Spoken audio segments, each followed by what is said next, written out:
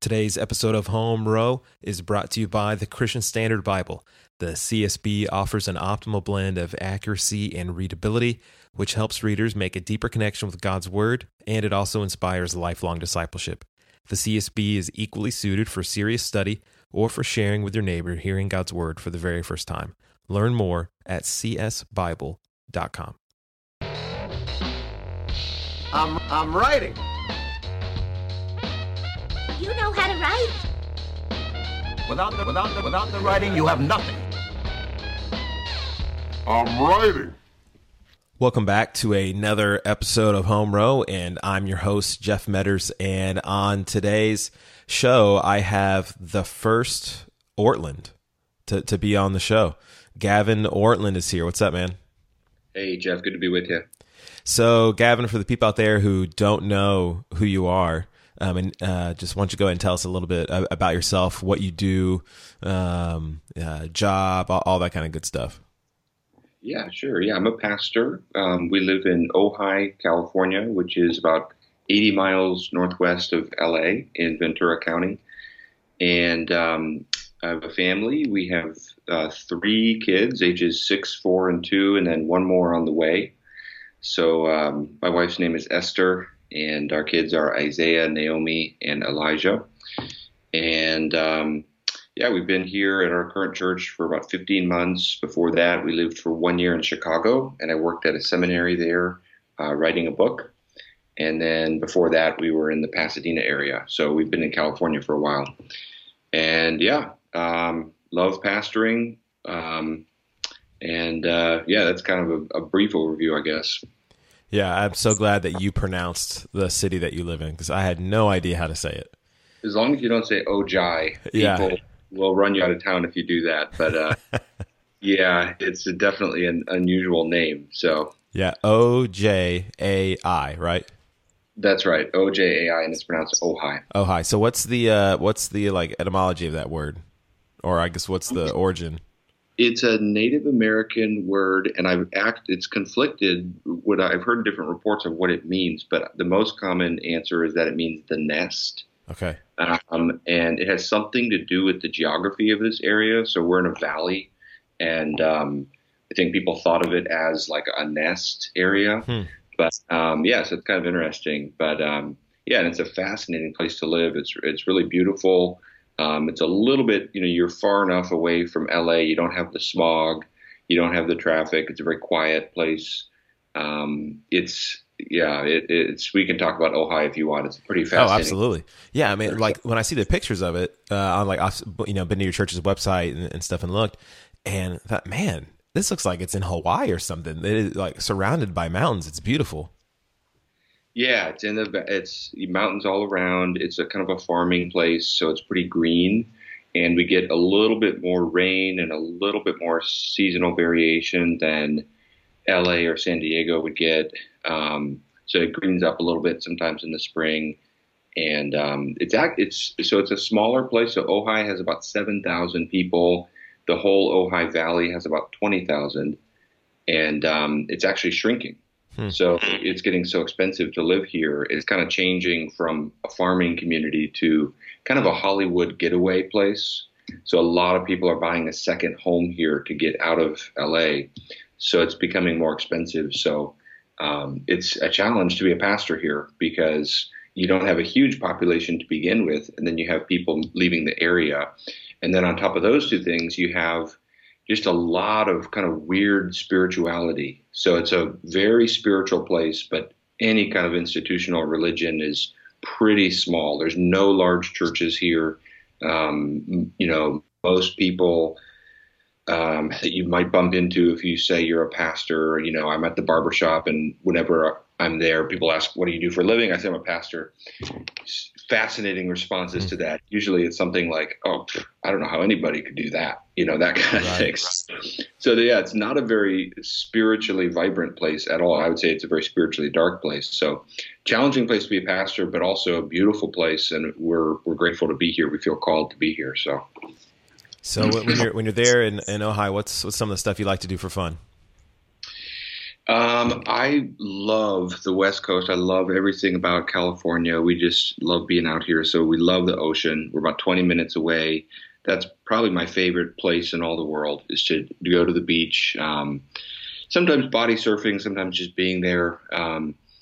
Sometimes we'll go kayaking and do stuff like that. I also love the mountains, so I love hiking. So anything outside like that. And yeah, just we've been playing basketball with some of the guys in our neighborhood lately. Go on lots of walks with my wife and the kids in the stroller, that kind of stuff. So yeah, we try to be outside as much as we can because it's usually pretty nice here, especially this time of year. Yeah, a lot like Houston, I imagine. Just beautiful year round.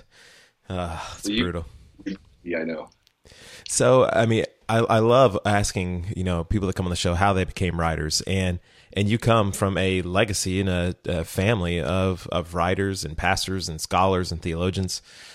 So, growing up, did you think you were going to become a scholar? And now you got your PhD at TEDS, right? I actually went to Fuller. Okay.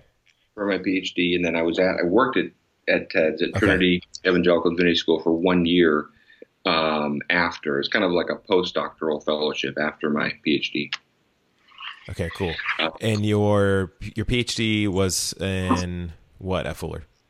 It was in historical theology, so the theology of the church throughout history, with a focus on Anselm, who was a medieval theologian. So that was the focus there. And to answer your first question, no, I never thought I would be a writer or a scholar. I was actually not serious about school at all growing up. Just kind of a B student, just kind of. Me too.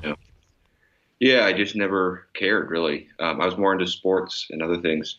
And then when I was in high school, I started being a little bit interested in just reading things. I remember I read some C.S. Lewis books when I was, I think, a junior in high school. And I started to get a little bit interested in just learning. And I guess I was never bad at writing, but I never had any thought of it. And then I think it was in kind of just a gradual thing throughout college. And then especially when I felt a call to ministry when I was doing youth ministry while I was in college. And that final year of college, and then right after that was seminary. That was a time where I began to I kind of fell in love with scholarship and learning, and I just found that whole world to be kind of life-giving and kind of fun. So that's when I became a little bit more serious of a student. But even that, it was not really a thought to be a writer. It was just a love of learning, and I think writing just kind of fell out naturally from that. Yeah, I mean, I'm always so curious of how we get there. I mean, I grew up in the exact same way. I did not care about reading. I didn't care about writing really until I felt a draw to ministry and started going to Bible college. And I realized I got to actually learn how to study and how to read with intention and to write, coherent stuff, not just for word count to meet the assignment and get the grade, but to actually process the information and learn. And God just started to do a work and all of those things. Were there people along the way that as was it writing papers or as you were preaching or whatever that encouraged you like, hey, you should really think about writing? Are there people you could point to like that? I think the biggest encouragement was people who gave me opportunities. So like an early opportunity was just writing some things for the Gospel Coalition, which is a website where I really wasn't writing anything, but I think I had one book review. I think the way it started is my brother punted on doing a book review for them and recommended me, so I got to do it. And then I did another one, and then, it kind of went like that. And then I just started writing stuff for them. And I was just grateful they gave me a chance. I was really a nobody. I was just a youth pastor with, I guess at some point in there, I'd started my PhD at Fuller, but I really didn't have any writing experience prior to that. So, that was when a lot of stuff began for me, just in terms of my own love for the craft of it. To me, there's a joy in thinking through how are you going to make this as accessible as possible, as winsome as possible, as clear as possible, so that was a big encouragement. Um, yeah, let's see. And then people, yeah, I think, there were some people in college, some of my college professors who were encouraging, gave good feedback. But honestly, it's just been kind of a random lone road. It hasn't been something that I've really thought about all that intentionally. It's something that's just sort of fallen out through circumstances and through opportunities. And then I'd say the biggest thing has just been my own internal love for it. And that kind of drives you, and that kind of sustains you. And when you get something rejected, you keep trying because you have that inner love for the craft and desire to express things. So that's kind of how it's fallen out for me, I guess. Yeah, you've got tons of articles and book reviews. You can go to Gavin's website, which I'll put a link to in the show notes, just gavinortland.com, and there on publications.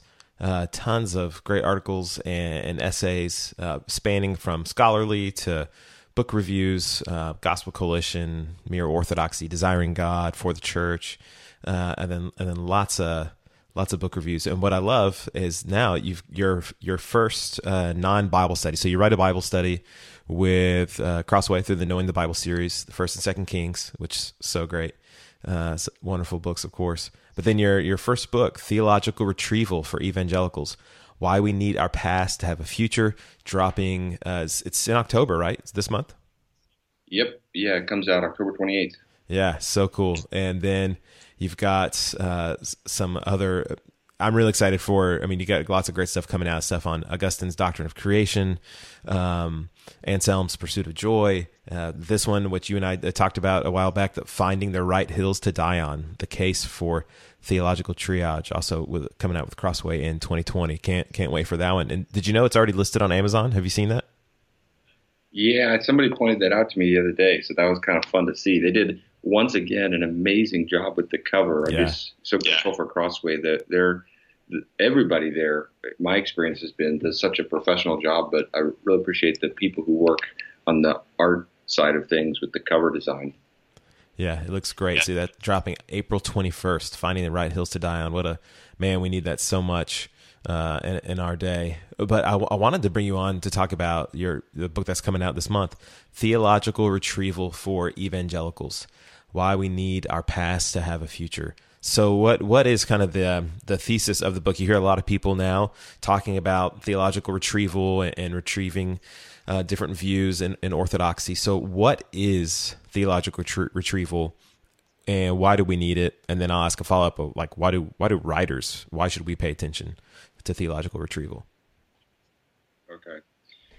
Okay. So theological retrieval, it has kind of become a technical word, and it's kind of a trend right now, especially in more academic circles. But it basically just means drawing from historical theology to do theology today. So, engaging historical theology for the purpose of constructive theology today. So going back to the great theologians of the past, whether they be in the way distant past, like the church fathers, or more recently, and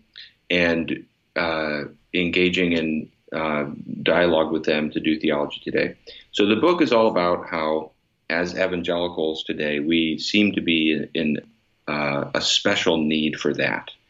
And I draw attention to a lot of different things that I think indicate that. One of them has been, for me personally, just had a lot of friends who have left evangelical churches or contexts and become either Roman Catholic or Eastern Orthodox, or in many cases Anglican, or just some other more liturgical, more historically rooted tradition. And I've just tried to understand that. And I think there's a thirst in a lot of younger people, especially people like my age and younger. So I'm 36. I think a lot of millennials, a lot of younger people have this aching sense of a need for wanting to be connected to something that is historically deep and isn't just a thing of yesterday. And I know a lot of people who are really turned off by kind of what they see as the more seeker-friendly and consumeristic models of church. And they're really into liturgy. They're really into reading some of the classic texts of spirituality, like Thomas à Kempis from the Middle Ages and people like that. They're wanting something more rigorous and more substantive, both in terms of theology and worship. So I think there's that need. And then I also see, within evangelicalism, we've had some of these squabbles about, say, the Trinity in the summer of 2016, right. All of that came up. And then there's been a few other things kind of in that same area of in the doctrine of God that to me have been indicators that we need to do better at understanding like classic Trinitarianism and the classic creeds of the church. And some of these doctrines that as evangelicals we haven't had to fight over, like the doctrine of God is a good example. We haven't had to fight over that, so we can tend to just assume that. So I think sometimes we're just kind of ignorant as evangelicals about the history of some of these doctrines, and we don't know. A lot of evangelicals will reject something like the idea that God is simple, divine simplicity, that doctrine. A lot of evangelicals would just say, well, I don't see that in the Bible, and so we reject it. And sometimes we're not aware of how much historical backing it has and why it was important to people and that kind of thing. So I think there's a lot of reasons why evangelicals just need to do better at being historically rooted. And I think it can meet needs. I know a lot of the book just comes from my own experience of finding so much that is helpful back in church history. And I know this is a strong way to put it, but I've even kind of talked about it as like finding food when you're hungry. The things that church history has to offer are such a helpful corrective for us in the modern West, and just the instincts that I know I have growing up in the modern West of just the barrenness of our culture and the lack of transcendence. For me, going back in church history has been one way to find correctives to that, and I think that has implications for so much of life. And one area it has implications for is theology. How we think about theology. So the book is all about that. I hope it's a helpful book. It is a little more academic, so I know for some people it'll be, but I've tried to write it for pastors too. So it's kind of a semi-academic book, I would say. Right. And it just has, the first half is kind of a manifesto, just making the case, kind of a little bit what I've outlined here, just why we need this. And then the second half is some case studies or examples of it. So that's just a broad overview, and we can dive in on any of that you want to. That's good. I mean, I think of it as it's so important that we, the phrase in our culture that we use all the time is, hey, I don't want to reinvent the wheel. And I think theological retrieval is just one way for us to think about, I don't need to reinvent or think I need to trailblaze some new path here. That our brothers and sisters before us have talked a lot about all these issues and have laid, if not the whole, structure for us on how to think about some of this, but at least the groundwork or the side beams or the roof. And maybe we're just putting different shingles on because of, cultural context or whatever, but a lot of it's there. And I know personally, man, I do resonate with this so much because I grew up Southern Baptist and like hardcore Southern Baptist. And I don't think I had ever heard of the Apostles' Creed till college. Right. And there was so much of it that if it wasn't Southern Baptist history or Texas history, it's like we didn't care. It's like those were the two things. Right. We knew we were Reformed Baptists, so we liked everything that happened around 1517, that happened west, throughout Europe. And then after that, it's like, who cares? So I'm so interested in theological retrieval right now. And that's part of as I'm beginning some of my PhD prep work, and I'm thinking about retrieving the resurrection in sermons and liturgy and how that happens and has happened throughout church history and how it should happen today. So when I saw your book, I was like, oh man, this is going to be so interesting. So let's think about it from the aspect of writing. And we know how important it can be for pastors. But what about writers? So you've got just your average blogger, somebody maybe who's wants to write for the Gospel Coalition or whatever. How can they build habits of theological retrieval? Well, yeah, it's a great question. I think one thing is just trying to help people not be intimidated by these old texts by going back to the past. I think a lot of people have the kind of an intimidation factor of, just reading some of their names. Like you can't even pronounce some of their names. It's like, is it Athanasius, or how do you even say the name? Yeah, with Augustine, there's always a fight. So what? Yeah. So you've done a lot of scholarly work with him. What's the official pronunciation? Let's settle it. Okay, so I say Augustine, and then for the other guy who was the missionary to Britain, I say Augustine. But for the guy, the main guy, the Augustine of Hippo, I say Augustine. Cool. I've heard it both ways, but that's how it usually is. Yeah, and I did on Twitter the other day, I don't know if you saw it, where, I was reading all this stuff. You got Augustine of Hippo, Irenaeus of Leon, you got all these. I thought, man, these cool old guys, they get their last name or some kind of, derivation of or derivative of their name, whatever, and then the location. And so I changed my Twitter name for the weekend to be Metters of Tomball. And so if you would you be Ortland of Ojai? Is that what yours would be? I guess, I'm the only Ortland in Ojai, so I guess I got a good shot at that one. Yeah. Oh, I love it. Yeah, if you get famous, that's a sign that you're famous in church history if you're labeled by the city. But I just think there's an intimidation factor, and my encouragement to people has been, first of all, you actually need to know that what these guys wrote is often easier to read than contemporary theology. Much of it is occasioned by a disagreement or a fight, and it's not written as a specialist thing. It's written for the whole church.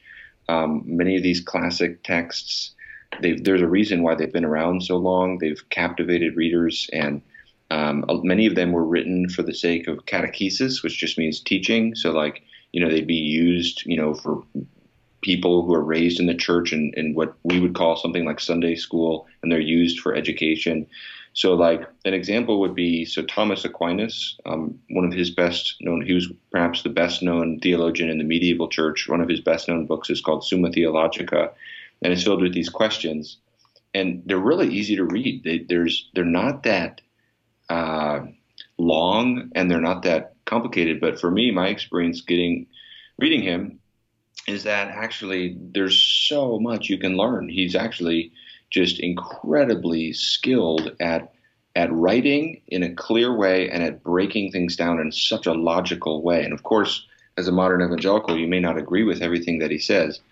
But so the first encouragement to people is just to give it a try. Just pick up some classic texts and sit down. You may be surprised at how easy it is to read and how much benefit there is to be had. Yeah, cool.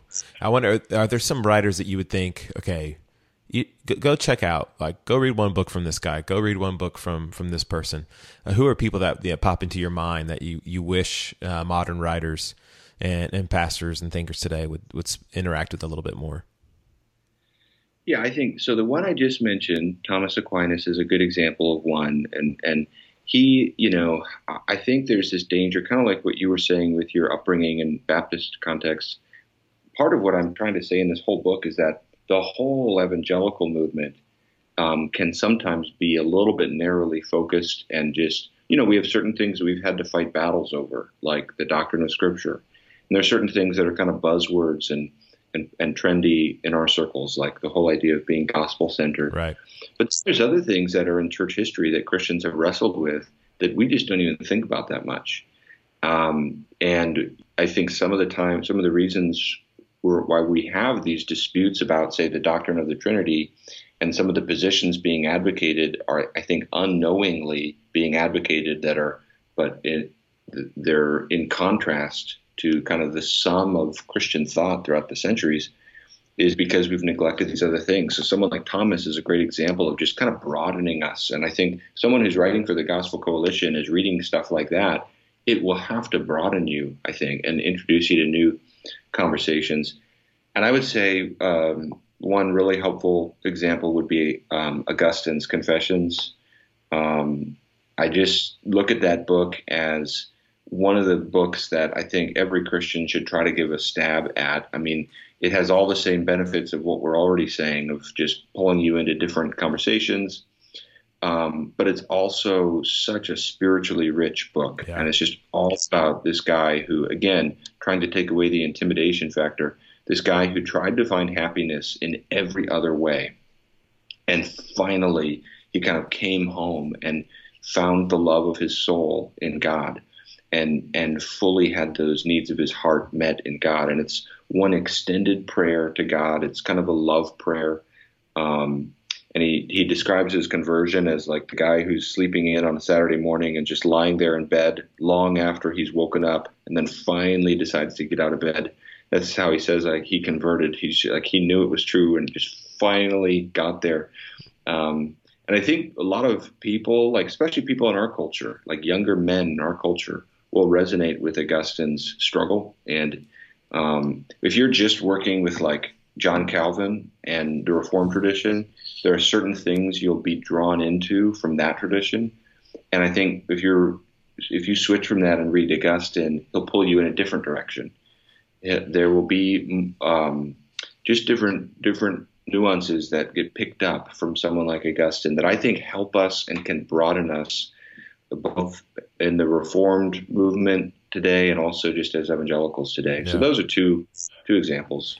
Man, that's so true. I'm taking one more master's level class at Southern to get all my equivalencies and stuff up for PhD stuff. And the class I get to take is Classics of Christian Devotion. And so we got to read really old stuff. And one of them is Augustine's Confessions, the Oxford World Classic Edition. And so I had been reading one of the newest versions that came out. I think it's Sarah Rudin, her translation of it. And the language is really, really colorful. I would liken it to if Eugene Peterson did it. Like it's very modern sounding, which is great, but we got to read this edition. And I was reading some yesterday, just hanging out, reading during commercials and pausing the game and reading some. Just enjoyed so much of it. And I was so struck by just his love and his passion and the way that he thinks about things, how he calls God. He says, the light of my heart, bread of the inner mouth of my soul, the power which begets life in my mind and in the innermost recess of my thinking, that I abandoned you to pursue the lowest things of your creation. I was dust going to dust. Like Calvin's not writing like that. Mm-hmm. That is not happening. And when I think about your answer to the question, I think sometimes for writers, and I know this about myself, I want a quick fix. Well, how can I have a quick tire patch of theological retrieval? What can I do? And when I think about your answer, it's really, you got to just build the habit into your life of reading the old stuff.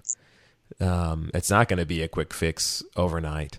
And yeah, you could get it, maybe Greg Allison's Historical Theology if you're writing an article about the church for the Gospel Coalition or whatever, or you're prepping a Bible study or a lesson somewhere, and you could open up a resource like that and look at early church view and Reformation view and modern view, and all that's really good. But I think we got to build these habits now of reading A Kempis, reading Augustine, reading John Owen, or whatever the case may be. Yeah, I totally resonate with that too. And yeah, many times people ask about writing advice. And, I think you're exactly right. People want a quicker fix usually. And I think to me, there are things that you can do. There are texts you can get about writing that you can learn from. But I think for me, the heart of it, like 80% of it at least, is being a good reader. And I would say to broaden it as much as possible, not only the ancient texts of Christianity, but just reading everything that you can get your hands on that's interesting to you. The broader a reader someone is. So if we're doing retrieval just for the sake of being a good writer, not for the sake of being a good theologian, if that's the kind of retrieval we're talking about, reading Shakespeare, reading Plato, reading novels, I think the broader someone reads, the better writer they will be. And I really don't think it's possible to read too broadly. The thing that I use to try to encourage people is just to say, what do you enjoy reading? Because if someone is reading and it's just a labor, it's just a chore, I think it's going to be harder to get benefit out of it. Just like if you're working out and you really can't stand what you're doing, you can get the workout done, but it's going to be hard to sustain that. People tend to do what they love and what they enjoy. Whereas if you're playing basketball or something that you just love to do, you're not even thinking about the fact that you're getting a work. You can play for 3 hours and you've got this incredible workout. You haven't even thought about it. Similarly, if you're passionately curious about something, you're just going to learn. You're going to be on Wikipedia. That's going to lead you to somewhere else. You're going to find a book. You're going to read the book. That book will lead you to other books. So I think the most important ingredient for writers is to be curious and to just, have a mind that inquires. I think it was G.K. Chesterton who said, there are no uninteresting subjects. There are just uninterested people. Yeah. And I think, the world is fascinating, and cultivating curiosity and then reading widely, I think, is the best way to grow in our skills of writing, because we'll just naturally through that process pick up how language works, and then we'll broaden in our understanding of things and ideas too. So that's how I try to encourage people. Love it. When you obviously you churn out a lot of content, and we're both pastors, and so we have, the weekly sermon. You've got other meetings, other things that you teach that come up on the regular, and then you're also writing articles, and you've got a slew of books coming out. And so, what are some of your writing disciplines? What are some of your habits that you have that would be helpful to share with people? I know we're all wired different. We all have different capacities, but what is when you've got those deadlines and those projects or stuff you're working on, what does it look like for you? Yeah. Okay. Well, a couple things here that I'll say. One is it really helped me to be in Chicago for that year. So the reason we moved to Chicago was to work at the seminary, and my whole job was just to write. I got a grant to do research at the seminary. And we took that for a couple of reasons, personal reasons, so just needing a sabbatical for ministry, but also I had these projects I really wanted to do. So some of the things that are coming out, in fact, a lot of them were written during that year. And I know most people won't have the chance to do that exact thing, but I do think it's worth kind of just making a point about sabbaticals. There is a place for, and if I could speak to elder boards and others who could just to be an advocate for pastors to say, hey, if your pastor's been serving at your church for a while, think about giving him a sabbatical, even if it's just a 6-week thing in the summer or something where he can get away and get personally refreshed, because it is hard to churn out things amidst the weekly grind of sermons. And that year in Chicago for us, I'll be grateful my whole life for that year, because it was just such a cool opportunity personally. And then in terms of getting to catch up on stuff that I just didn't have time for like the past 5 years, and had been kind of building, in my planning, but I just hadn't had the time to do. So that's one thing. If people ever can take a sabbatical, that can really be huge. For me, my weekly schedule is I basically set aside Monday mornings to write and to edit stuff right now. And that's not nearly enough to do anything of quality, but I just don't have the bandwidth right now to do any more than that. So I've kind of made peace with the fact that for this fall, I'm just going to be editing stuff and maybe real small things like one blog post here or there. I'm not going to have any major projects. And part of that is I just finished a bunch of things, and I feel like I want to devote my energies to my church and my family for this immediate season.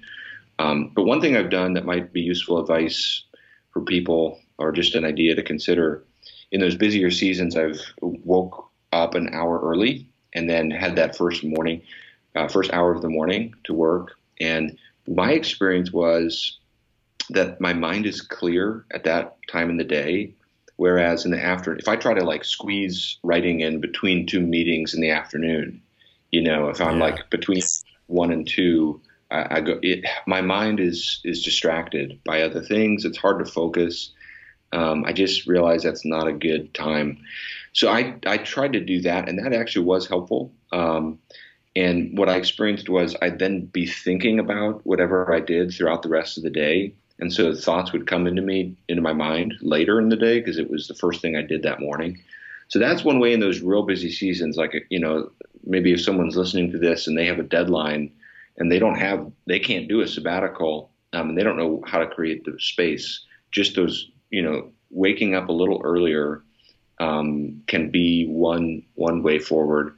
And then the other thing for me that I found useful is just when I'm passionate about something, I really can't control that. And over the past 2 years, I've been a little bit burned out. And so I've tried to throttle back because I don't want to just force it, Right. But when I'm passionate about something, just go with it. And I find that I just have these seasons where I get really intensely interested in something. And I'm just fascinated by something. This is what happened with Augustine and his Doctrine of Creation. I just became absolutely passionately invested in that at a deep level. And when that happens, sometimes I just find I just make time.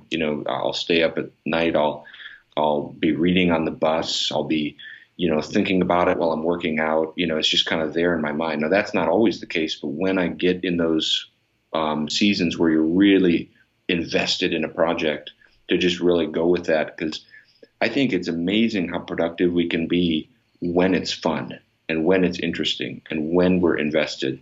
So when people are interested in something, just go with that, utilize that curiosity, and go with what feels natural. So that's another thing I found helpful, but it is hard. And I would just say, for pastors especially, I hope no pastors feel pressure to write things. I don't think every pastor's called to write necessarily. If it's a burden and not a joy, I don't think we have to write. I think when God opens up the door to write, that's a great thing. But it is hard, and it's hard to juggle it all. And I've made the choice that I'm going to prioritize my family and my church first. And so for me, writing is kind of on the back burner right now. But when things come up, and I have some long-term projects I'm kind of chipping away at, as I can. But there are those seasons where it's really hard to squeeze it in. But those are some thoughts about how to do it. No, man, that's such good advice. I kind of feel like I'm in the same spot right now after Humble Calvinism came out, and my agent and publisher is asking, "Hey, what's next? What do you got?" And I'm thinking, nothing. I don't have any. I had one idea, but apparently it wasn't good enough. So I'm like, well, that's the only ideas I have right now. I got nothing. The thing I have right now that's really interesting me, it's all my energy is going in it towards PhD stuff. And so I don't want to force anything. I've got little articles and stuff like that I'm happy to write, but I don't have any kind of big book idea out there, and I don't want to force something. I don't want to squeeze a lemon that's all dried up. That's got nothing in it. It's not going to help anybody. Right. Oh yeah. I resonate with that too. And just the sense of freedom and joy that comes from not needing to just maintain output just for the sake of, and I even take this down to the level of Twitter. When I have nothing to say on Twitter, which is a lot, I just have nothing interesting to say, just don't say anything. Right. Just totally don't. And it's like, it's so freeing to not listen to the pressure that, but you need to have this amount of output to, maintain your quality or something. It's like, I don't care about that. I want to be authentic. I want to be myself. I want to be healthy. I want to be, and I want to speak from my passion and not speak from a sense of pressure or something like that. So, I think it's kind of freeing and joyful to just say, yeah, maybe there's times where you have an opportunity to do something, but you don't actually have the internal drive. And I think in that situation, it's perfectly a good thing to just say, yeah, I'm just going to pass and wait till I have the passion again. Now, I might be way off with what I'm about to ask you, but I think when you're writing, you do not listen to music, do you? No, I do. I do listen to music. Okay. My memory recall was, as you mentioned, Twitter.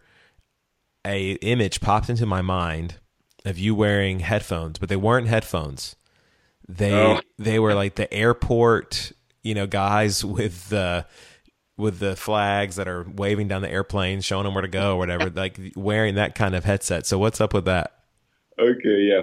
Yeah, I was kind of making a joke about that once, but yeah, so when we lived in Chicago, we all shared an office, and so it was like it was noisy, and it was like five of us in there, and we all had a separate room, but they weren't soundproof. So I got those because I needed to block out conversations at times, and that was helpful then. But when I'm working in my own office, I typically listen to music. I can't listen to really intense music.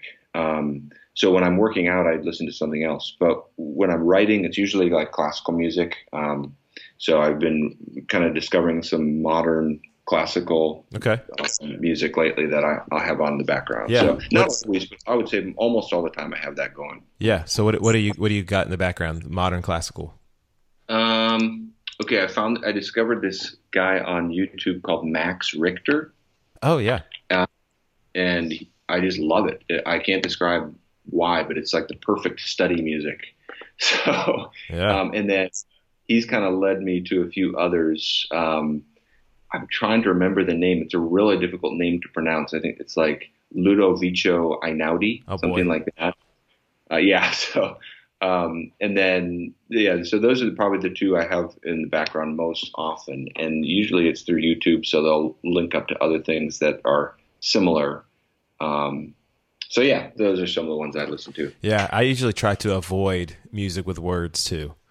I just want music. So I usually do a lot of jazz, Miles Davis, Coltrane, Davis and Coltrane together. There's a great album where they went on the road together and went on tour. Really, really cool. B.B. King, old school stuff. And then there's a band, I think I don't know where they are, but called the Lewis Express. They got some really good stuff. And then Spotify just showed me this band the other day and said, hey, we think you would like this jazz band. And they were called Fabled. And they got an album called Short Stories.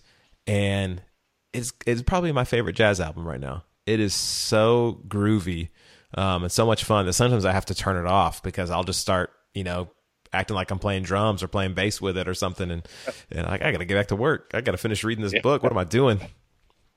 Yeah, exactly. I need to try jazz more.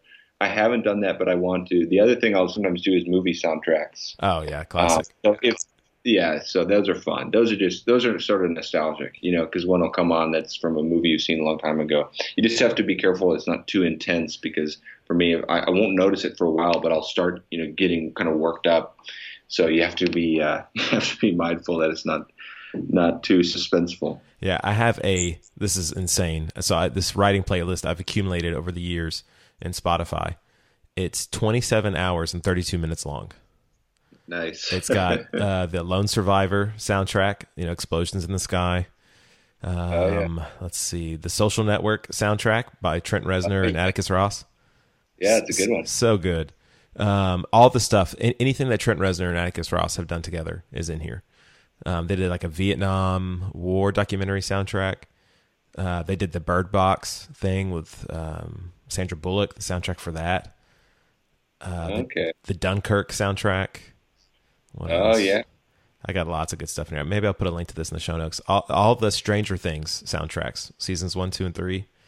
So it brings a nice little 80s vibe sometimes. Right. Lots of good stuff. Yeah, so Inception. I keep going. I mean, obviously, I got 27 hours of music on here. So I'll post a link to that in the show notes too if people want to subscribe to the Spotify playlist. Okay, Gavin, I got one pop quiz question before we go. We'll turn it into two. Who do you think will be? Well, first question: Lakers or Clippers?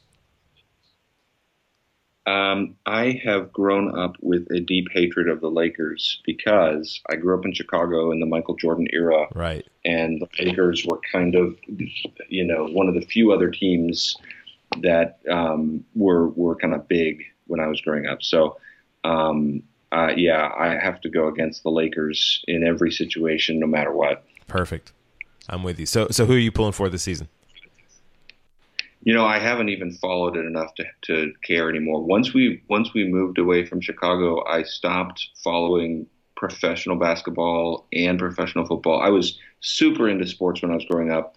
totally stopped that, started getting it more into college stuff. And now the last 5 to 10 years, I've gotten so busy with other things, I kind of stopped watching sports. So I feel I kind of miss that and don't like that, but it's kind of where I'm at right now. Okay, well, I'll go ahead and put you down for as a provisional Houston Rockets fan. I'll just put that. I'll just put that there. You don't have to worry about it. I'll let you know when they win the championship and all that stuff this year. So. All right. Sounds good. Well, Gavin, thanks so much for coming on the show, man. If people wanted to follow you on social media, where would you point them to go? I just do Facebook and Twitter. Should be easy to find. Love to connect with people there. And then I have a blog, which is gavinortland.com. So Ortland is spelled ORTLUND. So gavinortland.com. People can also sync up with me there. Thanks, man. Really appreciate your writing and your voice and your ministry and everything that you're doing for all of us out there, and all your writing. So helpful and needed. Awesome, thanks, man. If you want to leave a review for the show, you can just scroll down to the bottom of your podcast app, and you can click the stars, leave a review, share, and all that stuff. It just helps the show get out to more people, and just encourage people to do what we want to do, and that's so just keep writing.